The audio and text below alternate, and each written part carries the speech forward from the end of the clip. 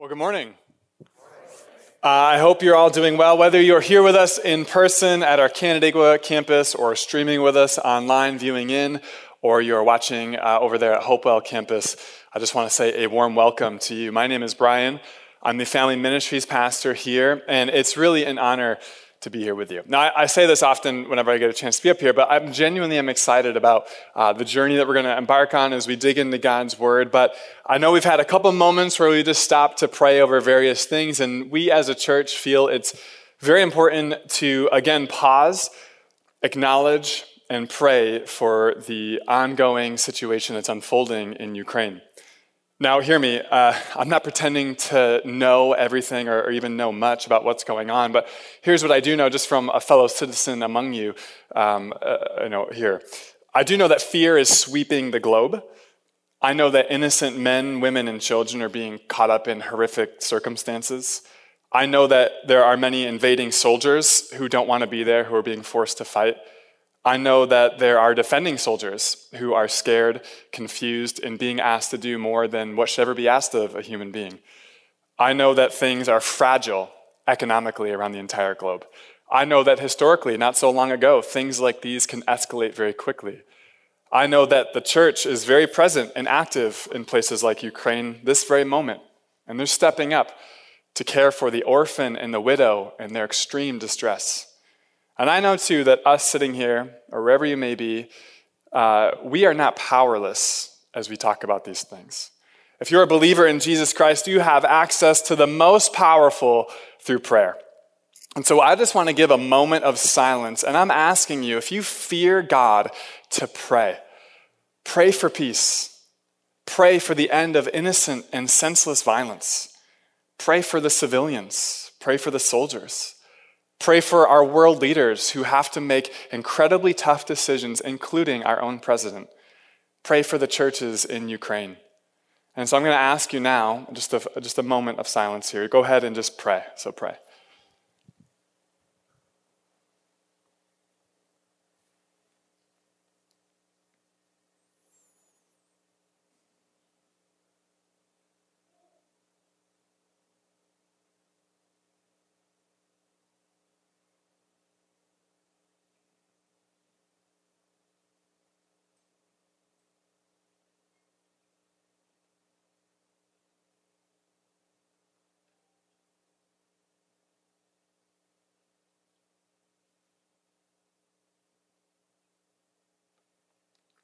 Heavenly Father, it's in the mighty name of Jesus that we lift up these prayers.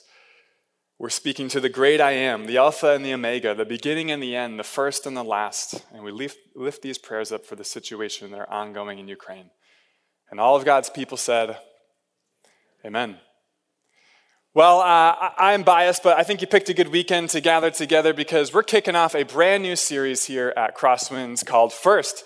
It's a series on stewardship about how putting God first in our lives will ultimately lead to a life of fulfillment. To help kick things off, I figured we could spend a few moments complaining about the snow. I mean, just when spring temperatures arrived and it all melted away and we had a little rain that washed our cars and the salt off the roads, it's all back. It's all back. So hear me, I know I live in upstate New York and I should expect snow. The problem for me is for how long I have to live with the snow. I'm good until like Jan 31st, but February 1st, I'm over it completely. There are things I enjoy doing up until February 1st in the snow, and one of those things is I actually really enjoy driving in the snow. Does anybody else here enjoy driving in the snow? Me, Chris, and Elijah, and 4 people like driving in the snow. This love for driving in the snow comes from when I was a teenager and when I was just learning how to drive. That's where I think it comes from. Both my mom and dad had a part to play in helping my siblings and I learn how to drive. My mom was definitely the more cautious, watching your every movement made, letting you know everything that's happening inside and outside the car, either through loud words or gasps. And my dad, he's kind of the opposite. I remember one time we were driving and he's like, I just love sitting here. I don't get to usually look at the landscape like this. And he's just staring off into the distance. It was the best. But when time came to learn how to drive in inclement weather and bad weather, my dad was the preferred teacher of choice. He had a reputation. He would take us kids out to a big, vacant, snow-covered parking lot, and there he would make us get up to 15, 20 miles an hour and then lose control of the car, either through turning the steering wheel, slamming on the brakes, or as I call it, goosing it, just slamming the pedal to the floor. Now, it was helpful as it taught us what it felt like to lose traction and then how to regain control a little bit. But I'll admit, as a 16-year-old, that was a lot of fun. And to this day, I still, whenever I get a chance, I have a 5-speed manual, and I'll throw that e-brake any chance I get. So, fast forward a year, and I'm no longer a permitted driver, but now a licensed one. And on a particularly cold and snowy evening, my brother Kyle and I, we devised this plan that we needed to now go up to Eastview Mall, and we lived in Farmington. So as casually as I could, I approached my parents, and I said something like, hey, Kyle and I were hoping to get your blessing. We're going to go slow, real slow, up to the Victor area real quick because I, need deodorant. After a long conversation, it was decided we could, but we would be taking their 1998 Nissan Pathfinder with 4-wheel drive for added safety. Little did they know, this was the exact outcome we had hoped for because the minivan wasn't going to cut it.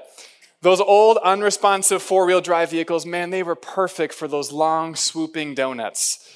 And as we got ready to go, just as I was about to walk out the door, keys in hand, my dad stopped me with these words, and he said, Brian, no goofing around. Drive carefully, go where you need to go, and get home safe. The whole point of getting the car out of his driveway was so that we could goof around in the snow. My intentions, my desire, my will was clear. I wanted to do donuts in the snow with his car. And now my dad's word had been spoken, and his will was now known for me. No donuts, no goofing around in his car. It literally could not have been more clear cut here. I had a choice to make. I could obey the will of my dad, or I could not. Similar to my dad, God has spoken his will, his desire for how you and I as creation ought to live our lives. God has expectations for humanity. Every human being is then faced with the decision to obey the word of God and live according to his will, or to disobey and neglect the will of God altogether. Now, I know this seems kind of overly simplistic, but it's absolutely true. So a good question that we could ask ourselves then is this: what motivates a person's obedience to God and vice versa, their disobedience against him? Another way to say it is, what propels someone to trust and obey the will of God as superior to their own will, and what propels someone to abandon or neglect it altogether? And I believe that the decision to obey or disobey the will of God is really a matter of whether or not you and I love God. And this is kind of the main idea of what we'll be exploring together today. If we love God, we will obey his word. If we love God, we'll obey his word. The opposite then can also be said. If we disobey God, or if we're not following God's commands, then we do not love him. And man, I know that sounds so blunt to hear it like that, but it's true. So how do we arrive at this simplistic understanding of love and obedience? Well, if you have your Bibles, you can go ahead and open up to the very first book of the New Testament, which is Matthew. I heard like one person say Matthew. Lisa, you can be a little more confident than that, okay? I get a chance to communicate with middle and high school students in the student ministry and do some teaching up there, and we always find ourselves doing some trivia. So I'm going to ask you one more question, so prepare yourselves in just a couple of minutes. A little context for what we're about to do as we are about to see what we jump into Matthew 22 here is Jesus' earthly ministry. It's nearing its end before he'd be eventually betrayed, crucified, and then he would resurrect. By this point, everybody knew about Jesus in Israel, and many civilians were literally jumping around town to town, chasing him, just trying to get a glimpse of who this Jesus was and to hear him and also possibly to be miraculously healed by him. However, as they had been doing for years, those in power who felt threatened by Jesus were attempting to kill him. Now, their plan at this point in time in Matthew 22 was to discredit his authority any way they could so that they could pin what's known as blasphemy on him, which was an offense punishable by death. Their thought was, if we can publicly trip up Jesus, even just a little bit, then we got him. And so as we jump into Matthew 22, we don't know for how long, but Jesus has been in the temple, and he's been in direct confrontation with all these types of religious group leaders. Jesus had just escaped another one of their gotcha questions. And as we begin reading, this is where we're picking up in verse 34 of Matthew chapter 22. We'll read, stop. He says, "But when the Pharisees heard that he had silenced the Sadducees, they gathered together." Okay, so we have this prominent religious group that some of you have heard before, the Pharisees, and they just heard how the Sadducees, another prominent religious group, had just, I love this word, they were just silenced by Jesus. And so for an unknown amount of time, they call a timeout. The Pharisees, they huddle together, and they form a question that they're going to use to test, to try to trip up Jesus. And in verse 35, it says that one of them, a lawyer, asked him a question to test him. So it's important to note that, this word lawyer, it's an expert of the law. He wasn't an automotive attorney. He knew the law really, really well. And this is the person that the Pharisees chose to go and challenge Jesus directly. And this is the question that the Pharisees huddled together and dreamt up. They said, "Teacher, which is the great commandment in the law?" Now, this was not the first time this question had ever been posed. Actually, this was a fairly common question that Jewish rabbis would bat around to one another. Here's the question, the Bible trivia question I told you about. Does anybody know how many laws are found in the Old Testament according to these Jewish religious leaders? Did you say 12? Emma Ryan said 12. 613. 613. With so many laws, great debates happened at which ones were greater than others. A common term that would be used by these Jewish rabbis was heavy and light. Which of these 613s were the heavy ones, the ones that we really should be focusing on, and which ones are the light ones that maybe aren't as significant, that if you don't do, that's okay. And so of all 613, this lawyer comes to Jesus and he says, "Which is the greatest of them all?" And Jesus responds in verse 37. And Jesus, he said to them, "You shall love the Lord your God with all your heart, with all your soul, and with all your mind." At this point, again, the crowd, they would not have been shocked by the response because it was part of what's known as the Shema, a twice daily prayer that a devout Jew would pray. And he's literally, the command that he's referencing is from Deuteronomy 6:5. And that was something that a devout Jew would say twice a day.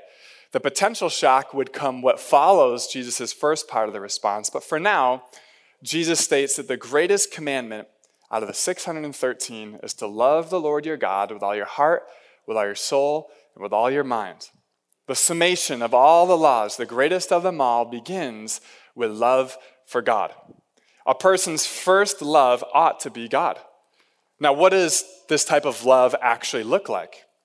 Well, to love God means we give our whole selves to him. To love God means we give our whole selves to him. Pastor Craig talks about this a lot. It's no secret. The word love is used in a lot of different ways in our common language. In the very same breath, I could utter that I love my son Charlie so much. Oh, and I also love the 4-piece chicken tender meal at Chick-fil-A with a large waffle fry and chocolate shake. Love them both, but I love them differently. Hopefully my love for my son is different than the one that I have for Chick-fil-A.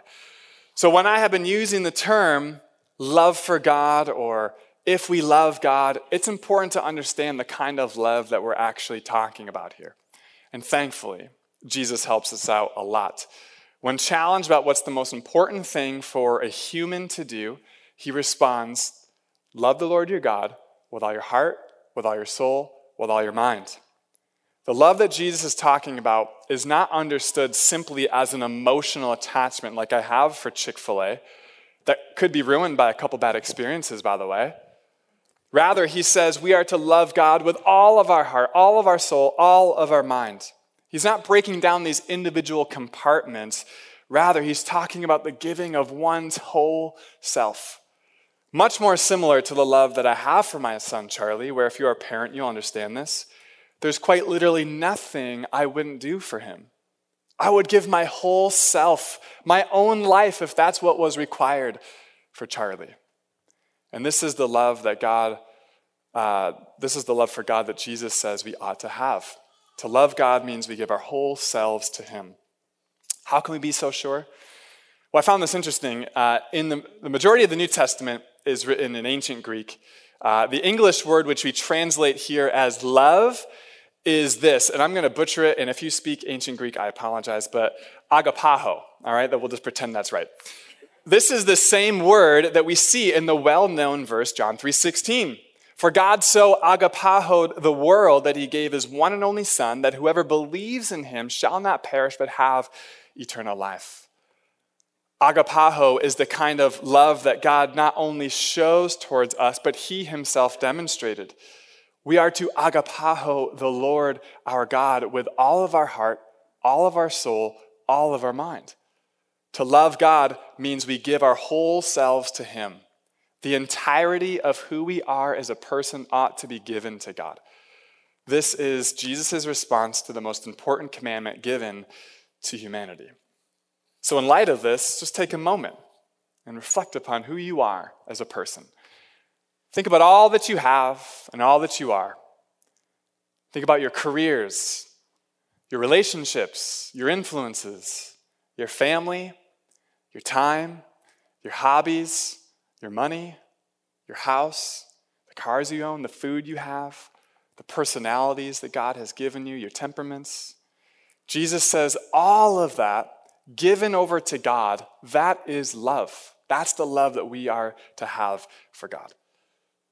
So to recap, the Pharisees devised this plan to trip up Jesus, and they send out the expert to ask Jesus, which is the greatest of all 613 laws? And again, he says, you shall love the Lord your God with all your heart, with all your soul, and with all your mind. And he continues on. He says, this is the great and first commandment. So he answers their question, and he establishes it as the first of what we will soon see is two, and he deems it as great.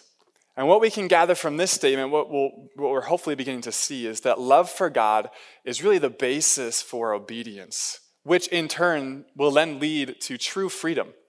If we love God, we will obey him because every area of our life is given over to him. If we obey God, then we experience the truest sense of the word freedom. You might be asking yourself, how can you be so sure?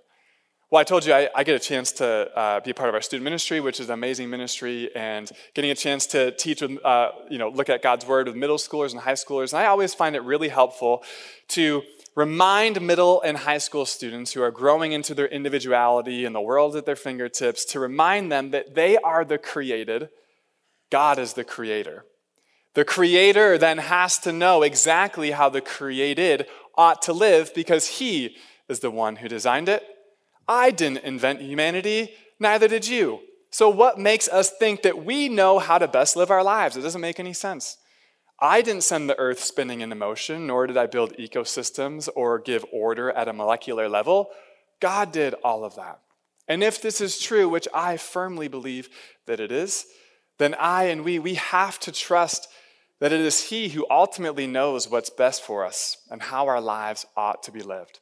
So when we position God as our first love, when we love him with our entirety of who we are and consider all that we have to be his, then we will experience for the first time actual freedom by living according to his will. His way is the best way. And so sprinkled all throughout Scripture that God has given to us, we find God's will. We can call them commands or whatever you want to call it. These commands, they give us a clear indication, a clear understanding of how we ought to operate as humans. And when we live the way in which we were created, it is then that we are free. But the opposite is also true. And I have lived this, and I'm willing to bet many of you have experienced this as well. When we live outside of God's way, when we live outside of God's will, there's no freedom there. There's only enslavement to the sin in which you're enslaved. Love for God is the basis for obedience, which will lead us to true freedom. Now, I never really finished my snowstorm errand story. So there I was now sitting in my parents' driveway, keys in the ignition in their 4x4 SUV. The roads were covered beautifully, snow was falling, and I had to make a choice. I could obey my dad's will for me, which was to not goof around in the snow, or I could abandon and neglect my dad's will, take up my will, and do what I wanted. What this moment really came down to was, do I agapoho my dad or not? Do I love my dad or not? Now, of course, the emotional attachment for my dad, that wasn't going to change whether I listened to him or not in this moment. But what I was really faced with was, did I love my dad in such a way that I fully trusted him so much that I'd be willing to take upon his will and abandon my own? That's the kind of love we're talking about here. And as I put the car into drive, I made up my mind if I love my dad or not. I'm not exaggerating. If my brother was here, he could confirm all these details. Within 45 seconds of leaving my parents' driveway, I had the Pathfinder stuck up in a neighbor's front yard. After making a turn, I goosed it. The car spun out of control, and I ramped up into a neighbor's front lawn. In an attempt to get unstuck, I burned some turf and tore up their yard as I broke myself free. Now free about 10 minutes later, now up in Victor, in a parking lot, I slammed the front end into a snowbank, so much so that my brother Kyle was out pushing me out, which was dangerous. About 5 minutes after that, I was ripping donuts in we'll just say, a not-so-customer-friendly parking lot. I know this because mall security pulled me over. And instead of confessing and being honest, I tried to lie my way out of it. I told them that I was lost and I got stuck and I can't get traction here. To make all the matters worse, when I got home, I just told my dad everything went exactly as planned. I was deodorantless, by the way. But because I did not love my dad, I did not obey him. And in less than an hour, I was enslaved, man. I mean, I damaged my neighbor's front yard. I smashed private property, or I smashed my parents' vehicle into a snowbank. I trespassed on private property, and I lied to the guy who was just trying to do his job. And like I said, I lied to my dad when I got home. Knowing they're here with me this morning, I'm like 85% sure I told them this. If not, this is the coming to Jesus moment, my forgiveness moment. Now, this is just an earthly example meant to simply be an illustration. The first and great commandment is to love the Lord our God with all of our heart, soul, mind, our whole selves. When we do this, when we give our whole selves to God, his desires, this is kind of this miraculous thing that happens, his desires, his will for us becomes our own. If I love my dad like Jesus is telling us to love God, then I would have done as he said, because I would have taken and made his will as my own will, even though there was still that part of me that really wanted to do donuts. If we love God like Jesus tells us we ought to, then even when we have that desire to lust, God's will supersedes our own, and we do not do it because we love him enough. When we're tempted to slander or gossip or comment a ridiculous post on social media, we don't, because we love God enough to know that's not what's best for us or our fellow people. As we battle through addictions, we may be tempted to use or to play, but we don't because we love God enough to know his will, and his will has become our own. When we're tempted to hoard our money, we instead give freely as God calls us to give because we know that he knows what's best for us. When we love God with all of our heart, soul, and mind, he becomes first in our lives. And when God becomes first in our lives, we begin to then obey his word, his will for us. And consequently, it's a good consequence, we live the way we were created to live. And that, my friends, is true freedom. So up to this point, Jesus' response to the Pharisees, it wasn't terribly surprising to them, but his response is not yet finished. In its entirety, starting in verse 37, and Jesus said to them, "You shall love the Lord your God with all your heart, with all your soul, and with all your mind. This is the great and first commandment. And a second is like it. You shall love your neighbor as yourself. Now, this word neighbor is not meant to be understood as the literal person who's next to you at your house. This is any person that you have ever met or possibly could meet in your lifetime. So really, it's all people. And this was pointed, and this is perhaps the more shocking response that Jesus gave to his listeners. Jesus takes this command from Leviticus 19:18, and he says that this one is just like the first in significance. However, it does come second. The second is not fully possible unless the first one is happening, meaning something pretty interesting. Our love for God is revealed by how we love our neighbor. Remember the context of the scripture. Jesus, man, he's been dealing with these religious groups all day long who just kept hammering him with questions after questions after questions with the sole purpose to trip him up, to catch him, accuse him, and kill him. And I suspect upon hearing the first part of Jesus' response to what's the greatest commandment, they were all pretty happy with themselves. I bet you they thought that they loved God with all their heart, soul, mind.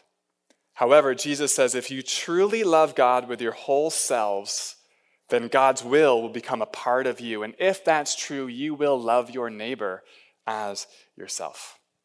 Standing in front of these Pharisees, their neighbor Jesus, they clearly did not love him.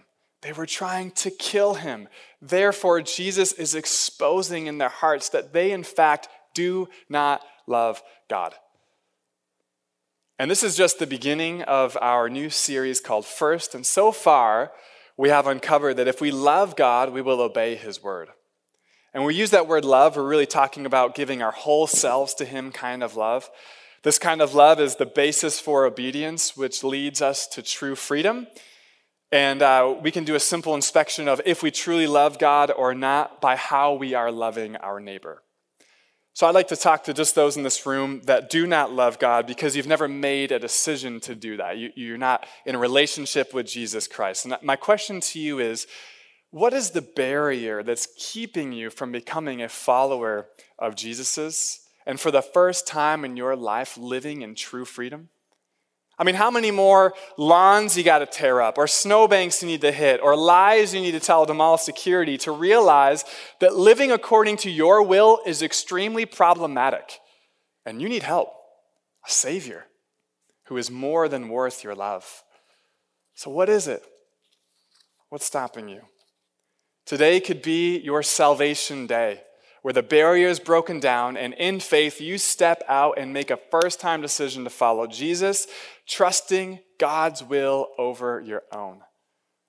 It's challenging, it's tough, it'll cost you, but it's the best decision you'll ever make. To those listening who at one time have loved God because you are a follower of Jesus's, you would describe yourself as a Christian, you believe in the things of Scripture and of Christ. My question to you is, how are you doing today with your love for God? Another way I could word that is, do you love God today? This is a very tough question to answer objectively. And I think Jesus knew this, so he gave us a way to reveal our love for God, and that's found in the second commandment. The second command of the great, just like it's the first. Love your neighbor as yourself. And this is the same kind of love that we're called to love God with. It's an agapao kind of love. It's the will of God that we would love our neighbor like this, as it's the second of two commands that we're considered by Jesus as the greatest of them all, the summation of them all. And so, Christian, do you love God today? Think about the neighbors in your life. How are you doing loving them? We'll start easy. Do you love your kids like this? The way that God is calling you to love. How are you doing loving that spouse of yours, or your siblings, your in-laws, the person down the hall in the apartment complex or across the street? Students, how are you doing loving your teachers and your peers and your administration? Parents, how are you doing loving your students' school's administration? Do you show love to that cashier or that mechanic or that person that cut you off? The doctor you see? Do you love the Republicans? Do you love the Democrats? The answer to these questions reveal the condition of your heart and where you stand with your love for God. It's uncomfortable, I know it is, but it's true. If you're having a hard time loving your neighbor, especially if the neighbor thinks, acts, looks, and speaks differently than you, then you need to repent and turn your whole selves back to God in love. Because it's only then when we love God that we will obey his word, and it's only when we obey his word that we live in freedom. We will trust that his ways are better than our own, and freedom will be found in the kingdom of God. Don't miss this. The kingdom of God will advance not only in your heart, but in your neighbor's heart, who you love the way that God is calling you to love. I will conclude with something that the Apostle John once said in his letters, and it's highly likely, it doesn't say it, but it's highly likely that the Apostle John would have been present for this whole interaction between Jesus and the Pharisees. And after Jesus had been killed, resurrected, he would go on years and years and years later, and he would write these words, and he would say this in 1 John 4. He says, "We love because he first loved us. If anyone says, 'I love God,' and hates his brother, he is a liar. For he who does not love his brother whom he has seen cannot love God whom he has not seen. And this commandment we have from him: whoever loves God must also love his brother." Let's pray.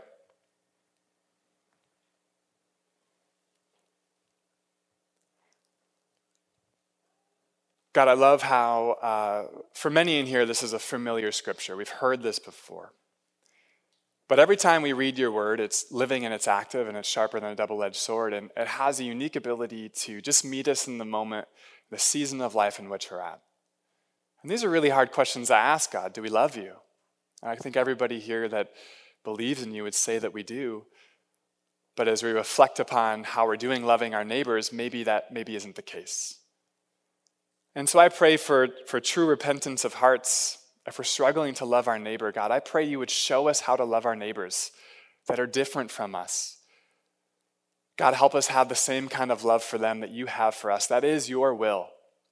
Lead us and usher us into that time of our lives where it's truly free, where we obey your word, God. And when we love you, we obey your word. There's true freedom there, and that's all kind of shown by how we love our neighbors. And so, God, I know your word doesn't go out void. It is doing something, and I pray that every single person here walks out of here being drawn closer to you, and we just think about this scripture throughout the week. We love you. We pray this in your name. Amen.